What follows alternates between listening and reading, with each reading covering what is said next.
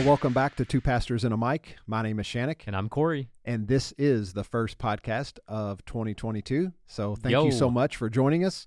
And thank you for listening. We actually had the most listens in the month of December than we've ever had. And so thank you so much. And we appreciate you sharing this. And if you haven't done so already, we would love to hear from you. So leave a review, reach out to us, instant message, text, whatever. Share on socials. We appreciate all the feedback. Hopefully you're on this New Year journey with us as we talk about some awesome things. What's the question of the week? Yeah, question of the week is, who do you think is winning the national championship, college? It's this week. Yeah, it's this coming up week. I mean, I hate both teams in it, so I don't care. But I think, how can you root against Nick Saban? He's a legend. Yeah, so Alabama's winning. I think I'm with you. I think Alabama will win, but I'm going to be rooting for Georgia. I really don't care either, but it is happening this week, so. A lot of football news. Yeah, you just lost our fantasy football championship in the Super Bowl this past week. I did. Runner up. Wanted to bring it up. That's okay. I know. It wasn't to me, though, so I don't know why I'm talking trash. Oh, man. Yeah. Crazy. A lot of things happened this past week. What do you think about that AB situation? Yeah, Antonio crazy. Brown, for those of you that don't know, you should look at the video of what he just did in a game. Look it up. And if you haven't heard of it yet, basically he just left mid-game. Like, not only did he leave, he took off his shoulder took pads, off everything and just walked out of the stadium. ripped off his shirt, threw it in the stands, walked across the field in the end zone. Yeah. I read a report that said security thought it was like a field jumper, like a streaker. when they turned around, oh my gosh, who's this? Who's this guy? Yeah, so it's a crazy situation. I don't know if I have a lot of thoughts on it other than, like, I just don't understand. Like, you might never understand. I will never understand. But, like, dude is getting paid millions of dollars to play a game. Like, just finish the game. If you're upset about something, like, are you not man enough to just go talk to someone about what you're... There's a lot of judgment that There you're is sharing. some judgment, but I think I heard, and maybe it was you that told me, like, if he just caught 3 more passes... It was something, not a lot. That game or the next game, whatever, he reaches the bonus level where he gets like another $1 million incentive added to his contract. Like, he was at 3 incentives: touchdowns, yards, and catches, and they're all achievable. Yeah. So it's like, potentially. Yeah. I mean, if you don't like money, do it and give it away to charity. Like, yeah. You want to know my opinion? Yeah. You said you weren't going to, but I want to hear it. I have none. Oh, none. Okay. That's part of my stretch goal of not having opinions about people and situations that I know nothing about. Yeah, and I know nothing, so I guess... Even Tom Brady said maybe we should have compassion for him, because we might never know the situation. This is a prime example. Tom Brady said that? Yeah. Oh, wow. I mean, the guy deals with a lot of mental health issues, and he was I saw in Sports Center this morning as I was working out, he was on floor seats at the Nets game last night, so he's not out of New York. Yeah. Well, I also heard that he also just dropped a new song. Apparently it's going to be on some upcoming album. So like a hip-hop honestly, song? I think so. And if that's the case, maybe this move was actually brilliant. Maybe it was brilliant. And everybody's judging, but Everyone's he's getting ready to get him. millions of downloads, and maybe it'll start a music career. And if that's what he's passionate about, good for him. So anyway, what are we talking about as we kick off the new year? This month, we're going to go through a book that we will encourage you to get. We have encouraged a lot of books over the last year that have impacted our lives, and this book impacted our lives during 2020. Yep. We went through the book shutdown by John Mark Comer called The Ruthless Elimination of Hurry. You're going to hear in a second where that idea comes from. It comes from a great scholar, one of my favorites ever, Dallas Willard. But this book changed my life 2 years ago, and we kind of wanted to talk through this new year to kind of, maybe you didn't go through the book with us, or you didn't know us, or maybe just to encourage you around this idea of slowing down your life, because I have reaped the benefits over the last 2 years of removing hurry from my life. Now, not 100%, but it's definitely dramatically different, and I'm reaping the benefits of it. Yeah. So what would you say was the thing that took up the most time, and why you were always in a hurry? Especially through 2020 as we were going Did you through. Just say COVID, I did. COVID? Oh my gosh, I really did. As we were going through that process, I'm just curious, like, what did you find yourself like, wow, this is a problem I got to address. And, and that's the reason why we went through this book, right? Yeah. For me, it was mentally, like where my head is at. And we live in a culture today where it's, I don't even know what it's called. What side hustle are you doing? We have so many people that have full-time jobs but don't want to work at their full-time jobs. They want to be owners of their own job. And so they're always working on a craft or a job opportunity or a business to start so that it could be successful, so that they could quit. And I was obsessed with this of, hey, what could I be doing on the side so I no longer have to take a paycheck from church, so I can continue to do church without relying on a salary. And it consumed my life that I was always thinking about it. So when I'm always thinking about it, I'm pursuing stuff. So instead of spending time with my family, I might be present, but I'm not present. Or it's always about the next thing that I can achieve. And I became obsessive about what this idea was, to the point that my life internally, mentally, was just miserable. And so for me, I kind of removed the side hustle from my life and just embraced slow living. So yeah, and I know for me, during that time where we were forced to slow down, and it wasn't necessarily our choosing, right? There was a lot of things we couldn't partake in, we couldn't do. And just that time of reflection and contemplation, really, for me, I realized that I really didn't know how to celebrate. And I really didn't know how to be truly grateful, because for me, and maybe this is just the leader in me and always looking for what's next or what else we could be doing or who else we could be helping. For me, it was one of those things where, like, okay, that's great, but let's move on. Oh, that Sunday was great. We got another one coming next week. Oh, that outreach was incredible. We reached a lot of people, but we got another one to plan and do. And so for me, I realized I was such in this hurried state, just in life and in ministry, where I couldn't enjoy life. Yeah. And so, man, this book really helped me take that step to be intentional, to slow down so that I could truly start enjoying life. And so if you're listening and maybe you're in a similar spot and you just feel like you're caught in the what's it called, the rat race, and you're just spinning on this hamster wheel, and it's round and round and it's cyclical and you just can't get out of it. You can't break free. I think this is going to bring you a lot of freedom. And so not only would we encourage you to continue to listen this month as we go through this book on the podcast, but order the book. I know you said we were going to encourage you to, but I think you have to order the book, or do it on, you listen to this podcast probably in your car or while you're doing stuff at home. Listen to the audiobook. I'm listening to the audiobook again for the second time and not reading through it, just to see, okay, what kind of things can I get out of without reading the pages? And this book, honestly, one of my biggest challenges from this book is removing the phrase busy from my vocabulary. So like when people ask a question, how's life? I used to respond busy, even if it was. But now, like, removing that word, it's been very fun and interesting to come up with different words to describe in a quick one word. Hey, how's your life? Oh, great. Or life is slow. And people are like, wait, what? Because it catches them off guard. It's life is slow. And so this book is actually broken up into 3 parts in the book itself. And we're going to split part 3 into 2 parts, or 2 different weeks in the coming up future. But let's look at part 1. Before we go into the part 1, why don't you kind of briefly describe Webster's... So of course this book is all about the problem of hurry, and hurry is defined as a state of frantic effort one falls into in response to inadequacy, fear, and guilt. And so the good of being delivered from hurry is not simply pleasure, but the ability to do calmly and effectively with strength and joy that which really matters. And honestly, I know for me, all of my worst moments are when I'm in a hurry. Same. So, love, joy, peace, they're incompatible with hurry. Like, it's a slowed life where we really, truly enjoy those 3 things, love, joy, peace. Yeah. And if you really think about it, Jesus, if you look at his life and follow along with him in the journey through the Gospels, he never did anything in a hurry. Never. Matter of fact, he showed up to his best friend's funeral 4 days late. Yeah. Like, Jesus was never in a hurry. And so I think we can really learn from him. And this is what John Mark Comer does through this book, is just learn from Jesus how to slow down and enjoy, really, I think, a simplistic life. Yeah. And real quick, we're not encouraging you to be non-punctual as Jesus showed up 4 days late. In fact, what I'm encouraging you to do is be 10 minutes early to almost every appointment. Therefore, you're not hurried in traffic or bothered or getting, whatever it is that distracts you on your way to meetings. It's been super helpful for me. I leave earlier, and that way I enjoy my drive. I'm noticing people around me, things around me.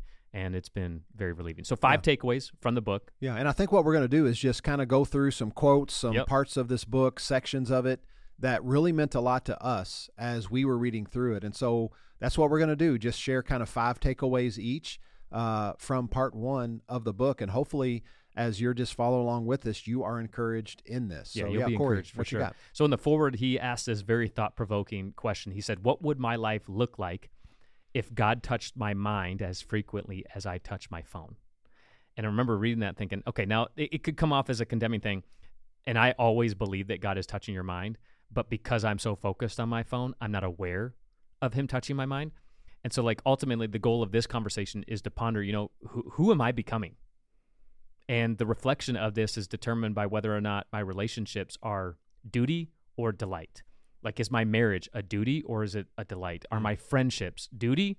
Is it a delight? Is my job, is it duty or is it delight? And that's funny that I keep saying duty because you're smiling. Yeah. No, it's okay. Honestly, I'm thinking about, for me, like thinking about marriage. Like, am I in this and I see it as a duty, or do I see it as a delight? And sometimes, that boundary is very blurry. It can be. Yeah. And so you got to be really intentional with it. And it's very thought-provoking, very challenging idea. Yeah. So, and again, we're just walking through kind of chronologically through this. For me, in just the prologue, it was actually page 4.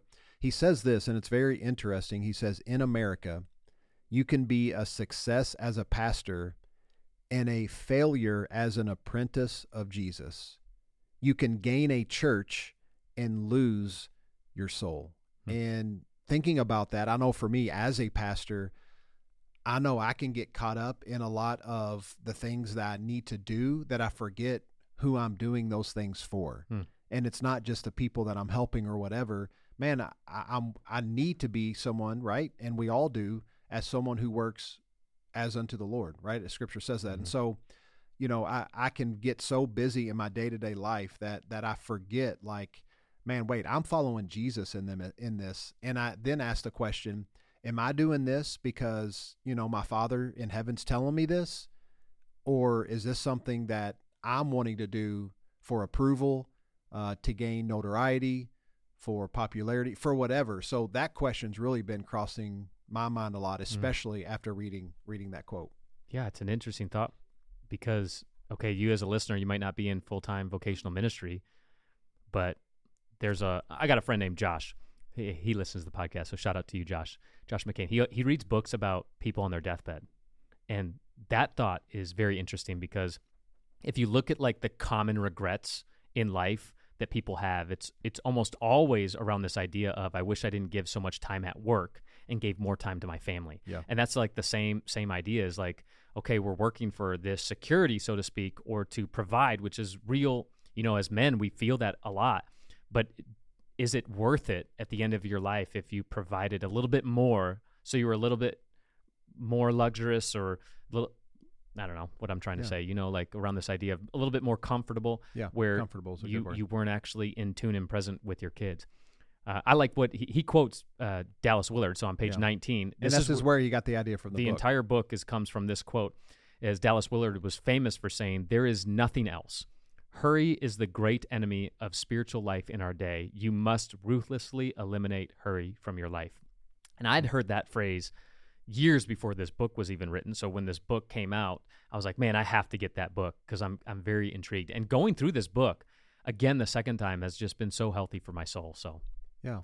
I actually want to spend a little time talking about margin right now, because I think when our margins are completely full, that's when we feel hurried. And I know, right, the culture speaks to this a lot. And I know he actually quotes this or says this. I'm going to quote it on page 24. He says, "The message is clear. Slow is bad. Fast is good. But in the upside down kingdom, our value system is turned on its head. Hurry is of the devil. Slow is of Jesus, because Jesus is what love looks like in flesh and blood." And as we said earlier, right, Jesus never did anything in a hurry. And so in our fast-paced world, we think, the faster you go, the better it is. The American dream. Right. But the kingdom is opposite of that. Like, slow is good. Going too fast is a bad thing. Yeah. And so how have you created margin in your life? So I think for me, and again, this goes back I think it was last week we talked a little bit about what our resolutions are going to be. And for me, it's that weekly routine where I'm trying to be more detailed in scheduling my week and what that looks like. And I can actually schedule some margin where I have time to contemplate, to think, to slow down enough to evaluate things going on in my life, in my kids' life, in my wife's life, in our team's life, like really take that time to set aside as margin for the week, and not just, oh, I got 3 hours on Thursday afternoon. What else can I go do? Who else can I go meet? Is there another lunch? Is there another phone call? Do I need to set up another meeting? No, maybe I just need to leave that open. And one, something probably is going to come up. But number two, if something comes up, I don't feel so hurried and rushed because you know me, I'm a people pleaser. So a lot of times I say yes, but a lot of times I want to say no because I know it's only going to make me feel hurried or rushed that day, or my plate's completely full. And then by the end of the day, I'm like, I just need to go veg out. And that's also not fair to my family, but that's just real life. Yeah. One of my friends, he schedules meetings with himself so that when people ask if they can meet at a specific time, he can literally say, I have a meeting, and it's not a lie. And it's not manipulative either, because we schedule meetings with people. And how important is it for you to schedule a meeting with yourself, maybe just to reflect? I know at 2 o'clock, we did this 4 years ago. I got a notification, a reminder on Facebook 4 years ago. We started the 2 o'clock pause. That was 4 years ago? 4 years ago. Oh, my gosh. The 2 o'clock pause, which every day at 2 o'clock, Shanik and my phone goes off, and it says, what does yours say? I don't know if yours says the same thing as mine. Take a 30-second Take a 30-second pause. Mine says take a 60-second pause because I'm better than you. Mine says 60 seconds. Dang, I'm just being a jerk. Take a 60-second pause. And literally, when I'm in my office, I stand up. I have a door that goes outside. I focus on my breathing. 4-second breath in, pause for 4-second, 4-second breath out, and I'm counting this, and I'm just observing the birds outside. It sounds so weird, but that focus for 60 seconds, it changes the rest of my day. And so I would encourage you, figure out, it can be as simple as 60 seconds. It can be as simple as scheduling regular meetings with yourself, whether it's 30 minutes. Maybe you need 30 minutes to scroll on SportsCenter or whatever it is that you're doing. Maybe you need 30 minutes to get your brain right. Maybe you need to go get a coffee, and you have that scheduled so that, creating margin in your life does make you more free, and it helps you go slower. So, yeah. So what's another takeaway for you? Man, he had this interesting thought on page 31. He quotes this by saying, before Edison, the average person slept 11 hours a night. That is crazy. So crazy. Electricity has literally changed our culture, but that may not necessarily be a good thing because of the pursuit of the American dream and the culture. It's like work, accomplish. Like what can we do? It's so crazy to think about, like all the inventions that, yes, make our life more comfortable, but all of like the repercussions from it. Like you're talking about electricity and how it completely changed the culture. There's other small things like air conditioning. Right before air conditioning, people were outside. So you met your neighbor, you talked to your neighbor, you knew what was going on in your community. Yeah. Garage door, you pull up, you pull in the garage. Before you pull into the driveway, you might see somebody out or whatever. Now you pull in your garage, shut the door behind you, go inside your air conditioned house, and you don't talk to a single neighbor. Yeah.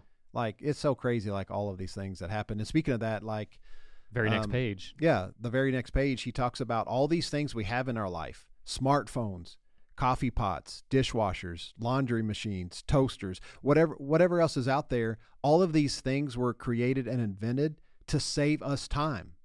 That's why they were created. That's why they took off. That's why everyone uses, because they are time savers. It makes things easier. So we have more time. But for some reason, we have all these things, but we have less time than ever. And it just doesn't make sense. It is so crazy that we continue. Okay, we have a little margin, or we have more time because of the comforts of this life, living in 21st century America. And yet we continue to now fill that time then just with something else. Yeah, it proves the fact that all the extra time that we get from these time savers, so to speak, we fill with something else. Yeah. I use this. If you ever catch yourself saying the phrase, I wish I had more hours in a day, that is like, hello, here's your moment that you don't need more hours because you would just fill it with other stuff you don't do, or you do to prevent you from accomplishing the things you need to do. What you need to do is you need to get some margin, you need to schedule your life a little bit better, and you need to slow down, because we don't need more hours. We need to utilize the hours that we've been given. So I love that. He's got a quote on page 37. I'm just going to read it because he talks, about these addictions to our phone, which not only do I have the addiction, I had the addiction, continue working on the addiction. I'm addicted to my phone for sure. Me too. But he says this. He says, there's a Silicon Valley insider named Tristan Harris doing some really interesting work right now, labeled by The Atlantic as the closest thing Silicon Valley has to a conscious. He points out that slot machines make more money than the film industry and baseball industry combined, even though they only take a few quarters at a time, because the slot machine is addictive, and those small amounts of money feel inconsequential. Did I say that word right? I don't know. Inconsequential. In the moment. There you go. There it is. It's just a few quarters, right? Or $5 or $20, but over time they add up. And in the same way, the phone is addictive. And small moments, a text here, a scroll through Instagram there, a quick email scan, dinking around online, it all adds up to extraordinary amounts of time. And then Apple released their, what's it called, where you can check how much time you use on their app. What's it called? Yeah, just the screen time. Screen time. You can go check your screen time and say, you spend 20 minutes here, 30 minutes here, an hour here, and all of a sudden you're 5-6 hours of the day on your phone. And you're like, what? Where'd my day go? Oh, yeah. Well, a third of it, or maybe even a half of it, depending on how much you sleep, was spent on your phone. And it's like, holy smokes, like the slot machines makes more money than the film industry and baseball combined. You're talking about billions of dollars then. Right. That's crazy. Yeah. Nickel at so a time. it was super challenging, about removing things in my life, specifically the time on my phone.